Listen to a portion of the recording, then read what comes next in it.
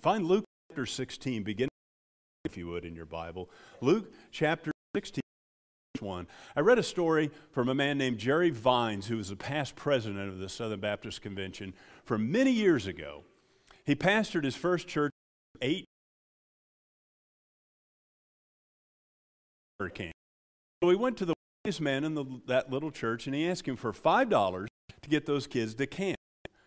Vines said, he looked like he had a gallbladder attack.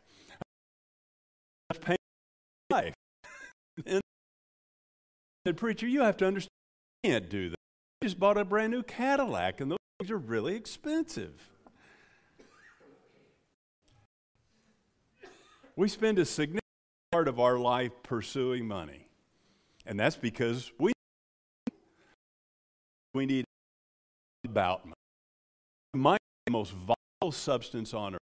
It can push you and us. The Bible says it can testify against us and consume our flesh like fire. In this passage, you'll see that the way we steward money can help people be saved, reward in heaven, and reveal who your Lord really is. The light just came on, so pay attention. You know, it darkened and then it lightened. This parable is encouraging, it's also convicting, and it's highly consequential. On the surface, this might be the most of all of Jesus' parables, but I think in a few minutes it'll be really clear. And I believe that this morning there will be people who will be saved, others will grow spiritually, others will repent, some of us will reevaluate things, and we'll all have a better understanding of how the Lord Jesus wants us our wealth. Read with me Luke chapter 16, beginning in verse 1. The Bible says, now he, referring to Jesus, he was also saying to the disciples, there was a rich man who had a manager, and this manager was reported to him as squandering possessions. And he called him and said to him, what is this I hear about you? Give an accounting of your management, for you can no longer be manager. The manager said to himself, what shall I do since I'm not strong enough, I'm ashamed to beg, I'll do. So I'm people will welcome your home. And each one of his masters does. And he began the first, how much do you need? And he said, boy, down quickly and empty. And how much do you? He said, 100 measures of wheat. He said to him, take your bill and write 80. And his master praised the unrighteous manager because he had acted shrewdly. For the sons of this age are more shrewd in relation to their own than the sons of light. I say to you, remember he's talking to the disciples, make friends for yourselves by means of the wealth of unrighteousness, so that when it fails, they will receive you into eternal dwellings. He who is faithful in a very little thing is faithful also in much, and he who is unrighteous in a very little thing is unrighteous also in much. Therefore, if you have not been faithful in the use of unrighteous wealth, who will entrust the true riches to you? And if you've not been faithful in the use of that which is another's, who will give you that which is your own? No servant can serve two masters, for he will hate the one and love the other, or else he will be devoted to the one and despise the other. You cannot serve God and wealth. He was talking to his disciples, which magnifies the problem, because on the surface it appears Jesus is commending dishonesty. So let's just walk through these verses, and then we'll look at 3 applications this morning. Look at verse 1. A manager was poorly stewarding a wealthy man's holdings. Verse 2 said, you can no longer be manager. He's going to be fired. Verse 3, the manager has no safety net. In his position, more than likely, he would have lived on the wealthy man's estate. So he's facing homelessness and poverty. And he has a very clear assessment. He says, I'm ashamed to beg. That would fit me. Or he could his essentially mark no moral authority to do this, but he's not moral.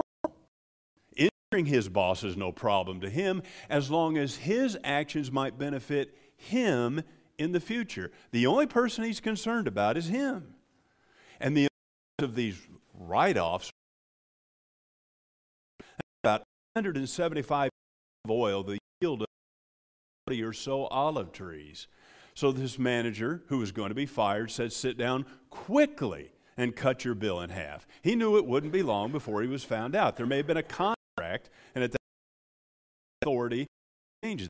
This is why corporations escort people out of the building when they're fired.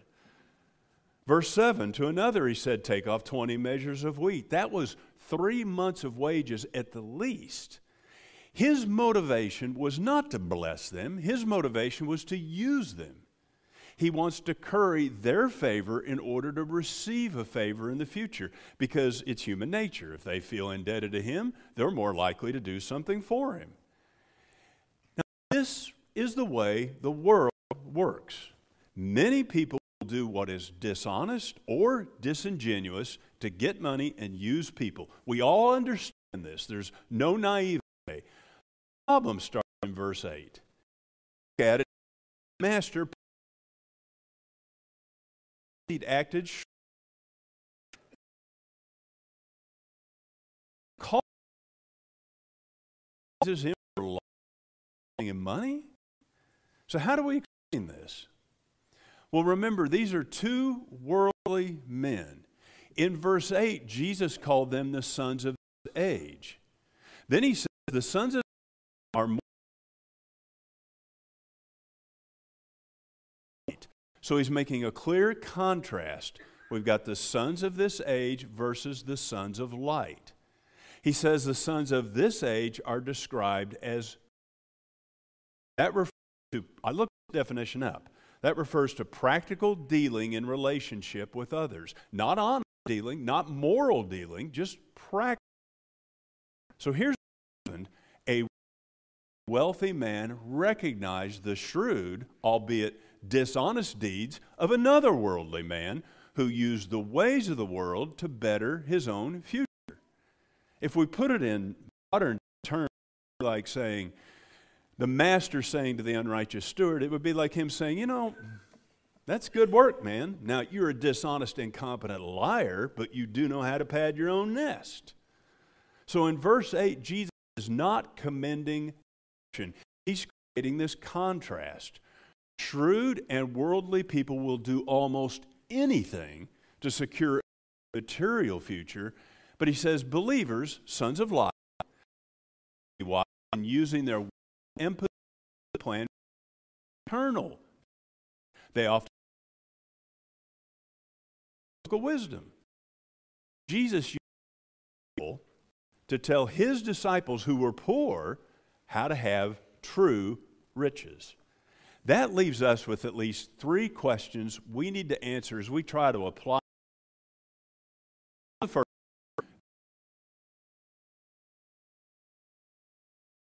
need to be. Jesus said, and I say to you, to the disciples, make friends for yourselves by means of the wealth of unrighteousness, so that when it fails, they will receive you into the eternal dwellings. This refers to people. Now, there are interpretations of this. I read that the word friends refers to the Trinity, to the heavenly host. I think if we just use simple common sense, it refers to people.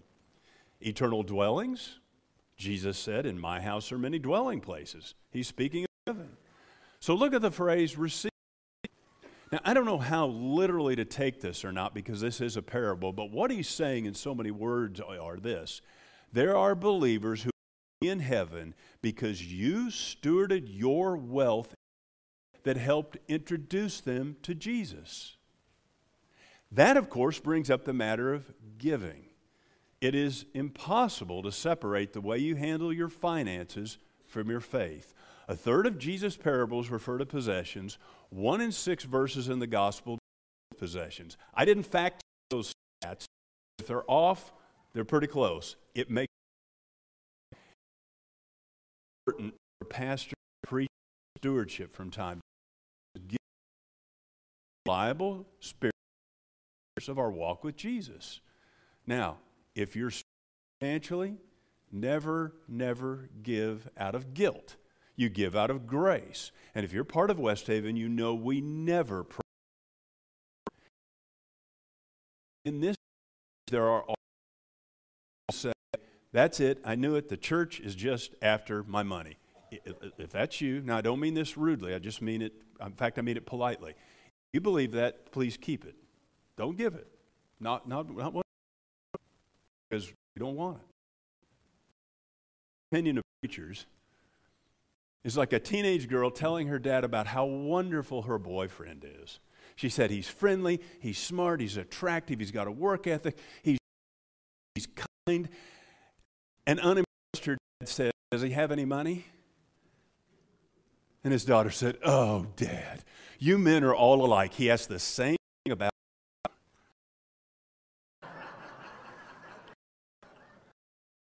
We are far more concerned about Jesus and you than you and your money. And we want you to have a love relationship.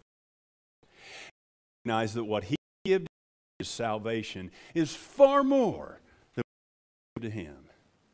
When you give to the church, you give for 3 reasons. So that the church gave, so that the gospel can be saved. Let's just go through all 3. Number 1, you give so the church will be propagated. The gospel spreads through local churches all around the world. That was Jesus' intention. And you know, we're in such a cynical age. And so many are down on the Lord. I want to kind of preach to the choir. So easy. It's just in our nature to be critical of anything and anyone, and we live in this day of hyper-criticism. I think if I posted on Facebook, Jesus loves you, I think 3 posts later it would be some kind of yeah, well, you believe this, and you support Donald Trump, and you support Joe Biden, and but I just said Jesus loves you. I mean, that's how critical people are today. So first, I want you to realize that everybody in the church, now this is going to be a shocker, everybody in the church has issues. And at you, there's a mirror in front of the pulpit now, and it's what? It's a saying, but they really for museum for nor better than anyone here. And there are people who say, yeah, but I'm saved, but I don't need the church. I mean, my church is the sunrise. My church is the lake. Or I can't find a church good fit. Find a church where the president for that church too. Wife laughed. Did you hear that? So to the person, maybe this is a talking point for you, but to the person who says, I don't need a church, therefore, why would I even think about giving to one? It would just be good to answer the question. Outside of a church, how is the Great Commission? In fact, it is. Who have you led to Jesus by yourself in the past year? Who are you helping grow in Christ? Who are you sacrificially serving? Obeying the biblical command. How are you commands by relationships with people in the local church? I can love my family and I love my neighbor, but how are you loving your brothers and sisters in the same church? You see, and they've got some issues. Go back to point 1. You have issues. How are you getting the gospel to children the next generation? How will your children and grandchildren hear the gospel? When a country's churches die, the gospel is not preached. Jesus created the church so the gospel would be preached. And without the sanctifying influence of the church, what kind of a world will your children grow up in? It's been well said that as a pulpit, the pulpit isn't going too well right now. And you say, well, that's true. I'm trying to lighten this up a little bit. Hang in there with me. Heart for Jesus, the church. You know, I'm looking out at you. Many of you came to Jesus through the ministry of this church. Baptized a lot of you. Without the local church, you and I would have never met. So without local church, how baptism? So the church will be proper. The gospel disseminated. It takes print Bible. Use up to date those who preach the gospel. I don't apologize. It takes money to build buildings that are visible, tangible, places where we hospitality. This building, it's almost. Those of you who are here, Nathan shakes his head up and down. Poor Kirk is like crazy trying to get it all. I want to show the world the love of Jesus, letting one of the that. And we support many Hispanic churches we planted in the almost the Ethnic Church Center at 270 South.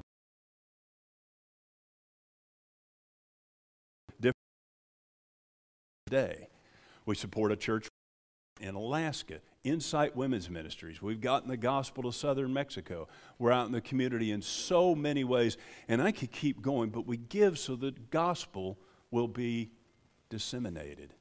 And then we give so unbelievers will be saved.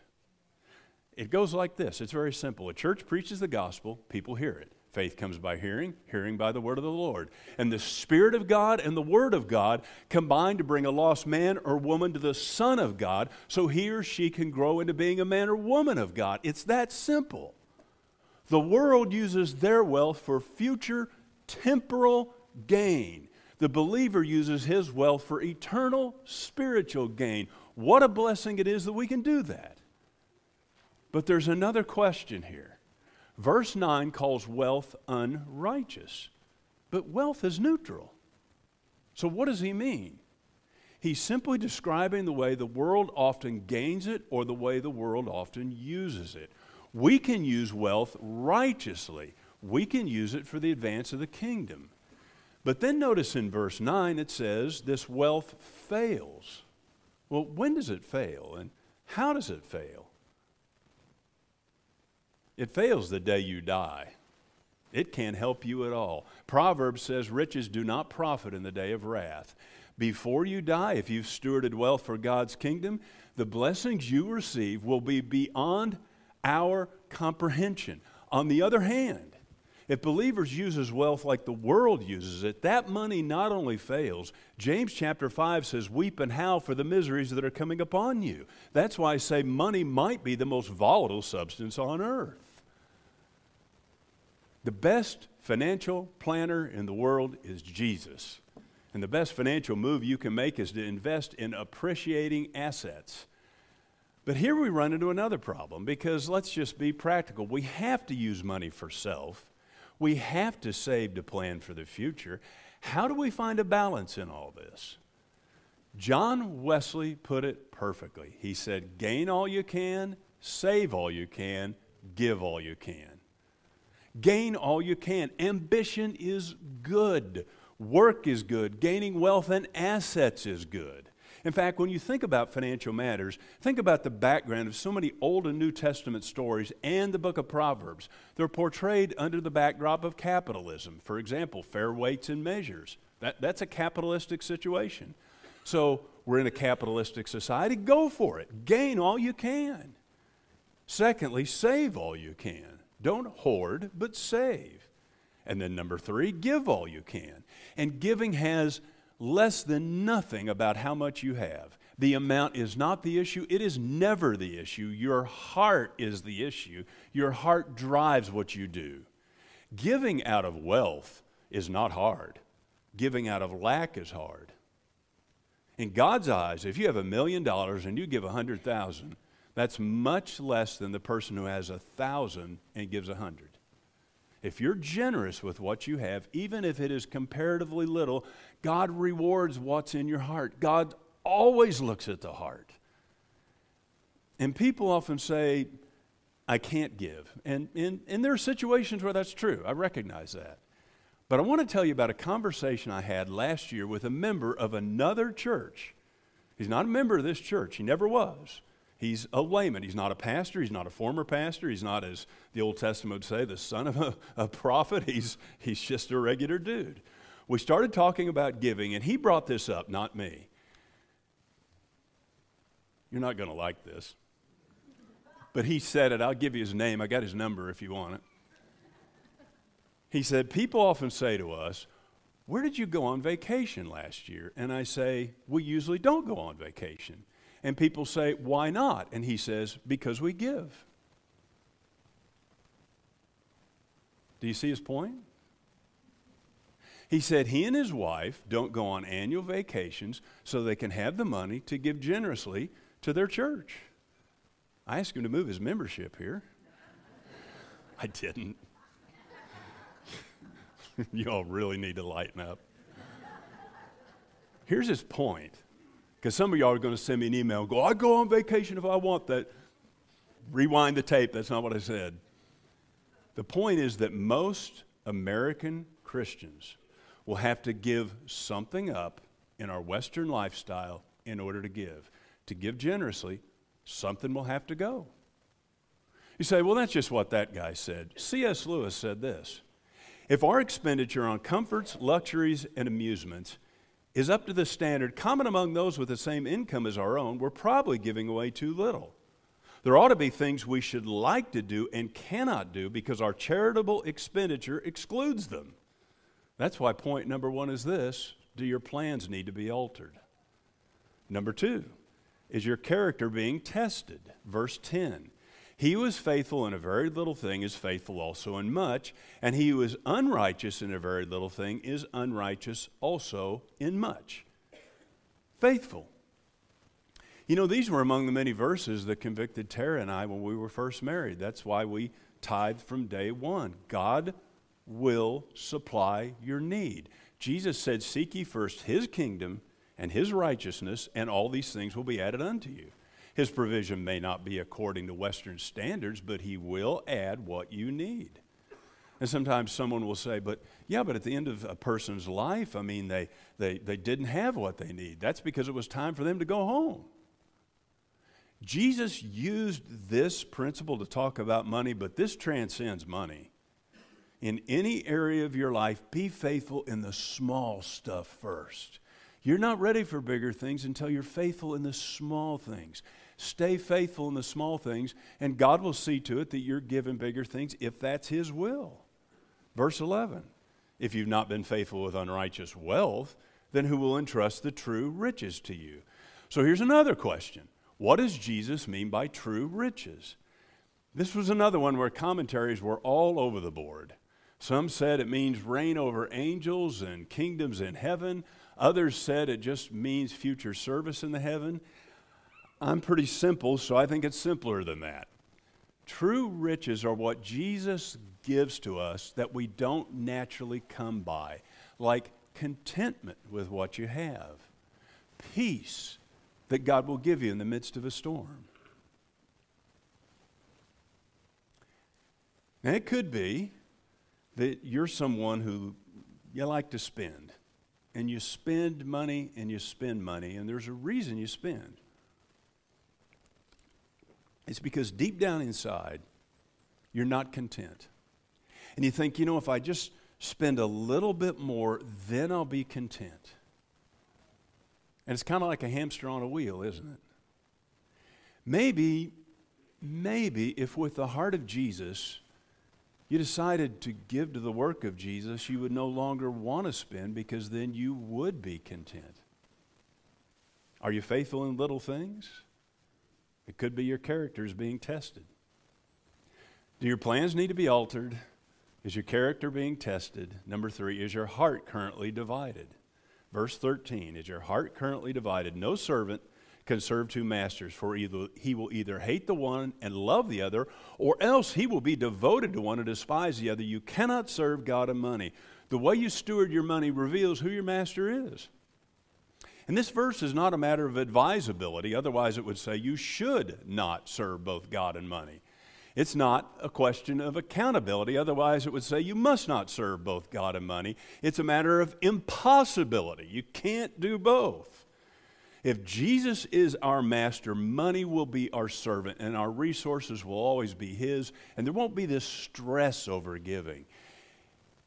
If Jesus is not your master, you will be money's servant, and money is a mean master. It creates stress, it creates false guilt, and taken far enough, it'll leave you eternally bankrupt.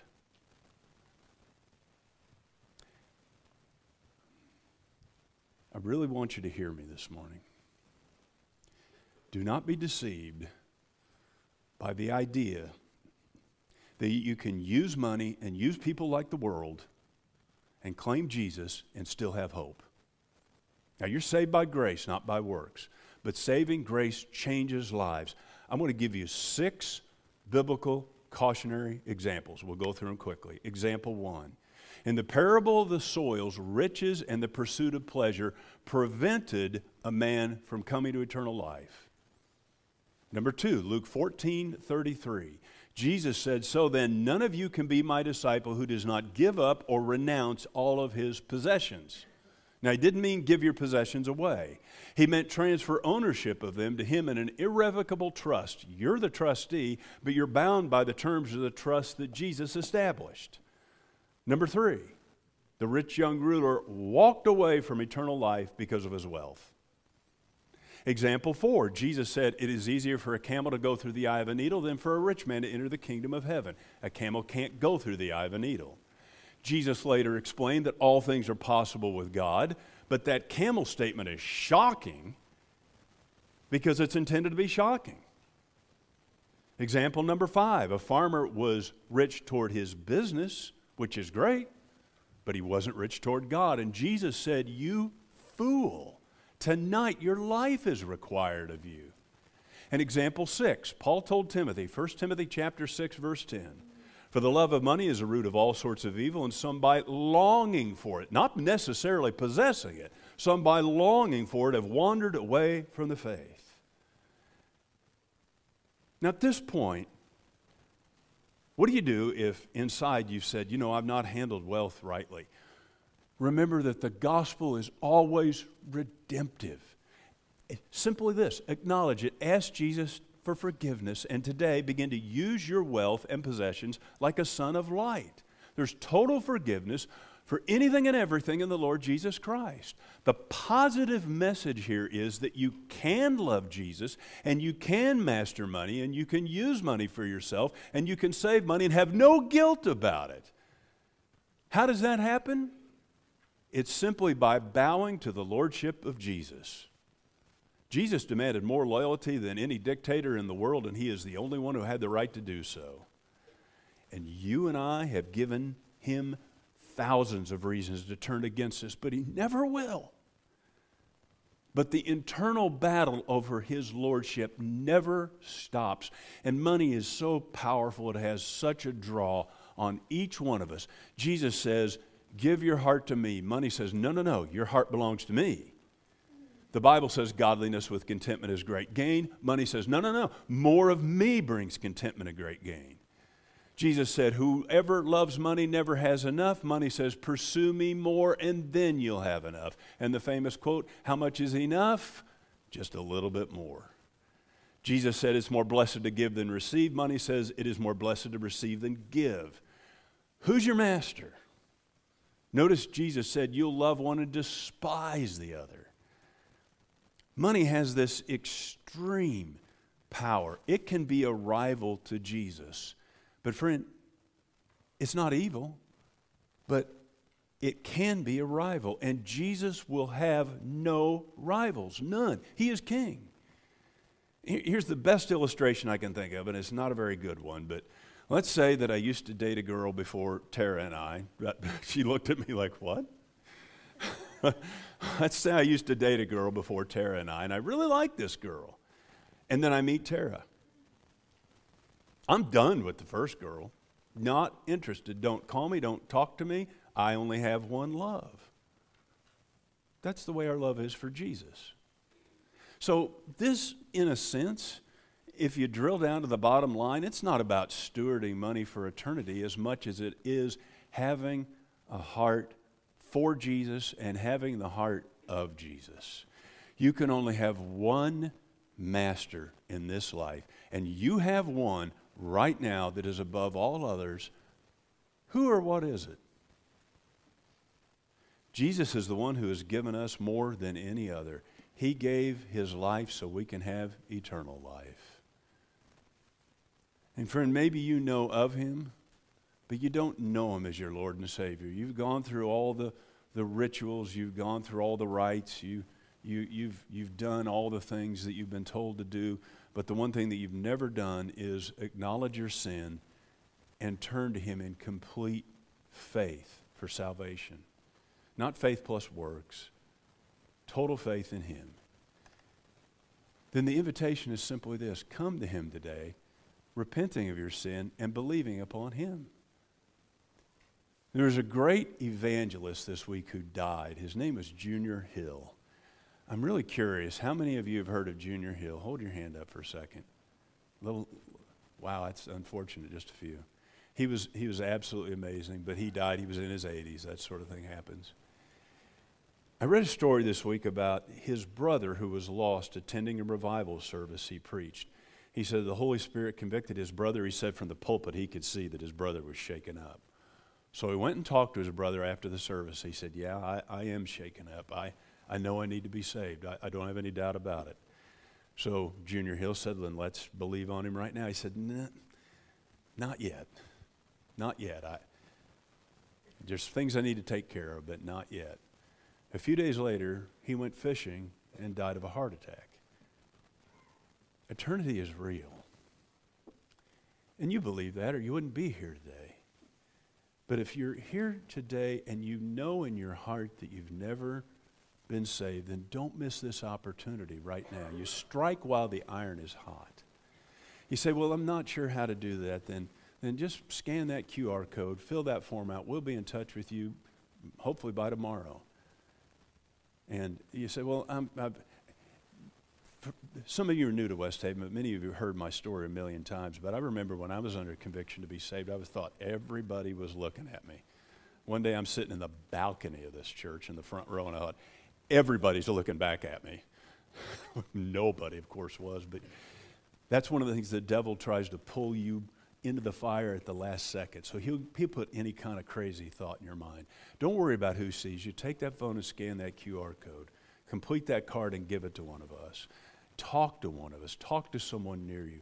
Salvation matters. You say, I'm not really sure where I stand. Let me explain salvation in a different way. Salvation means Jesus has captured your mind. He's won your heart. He's your master. He's realigned your will. Your faith for salvation is solely in him. You know there's nothing you can do to earn it. You believe that he's already earned it for you. You believe that and you trust in him. That's what salvation looks like. So if you've never been saved, we invite you to do that today.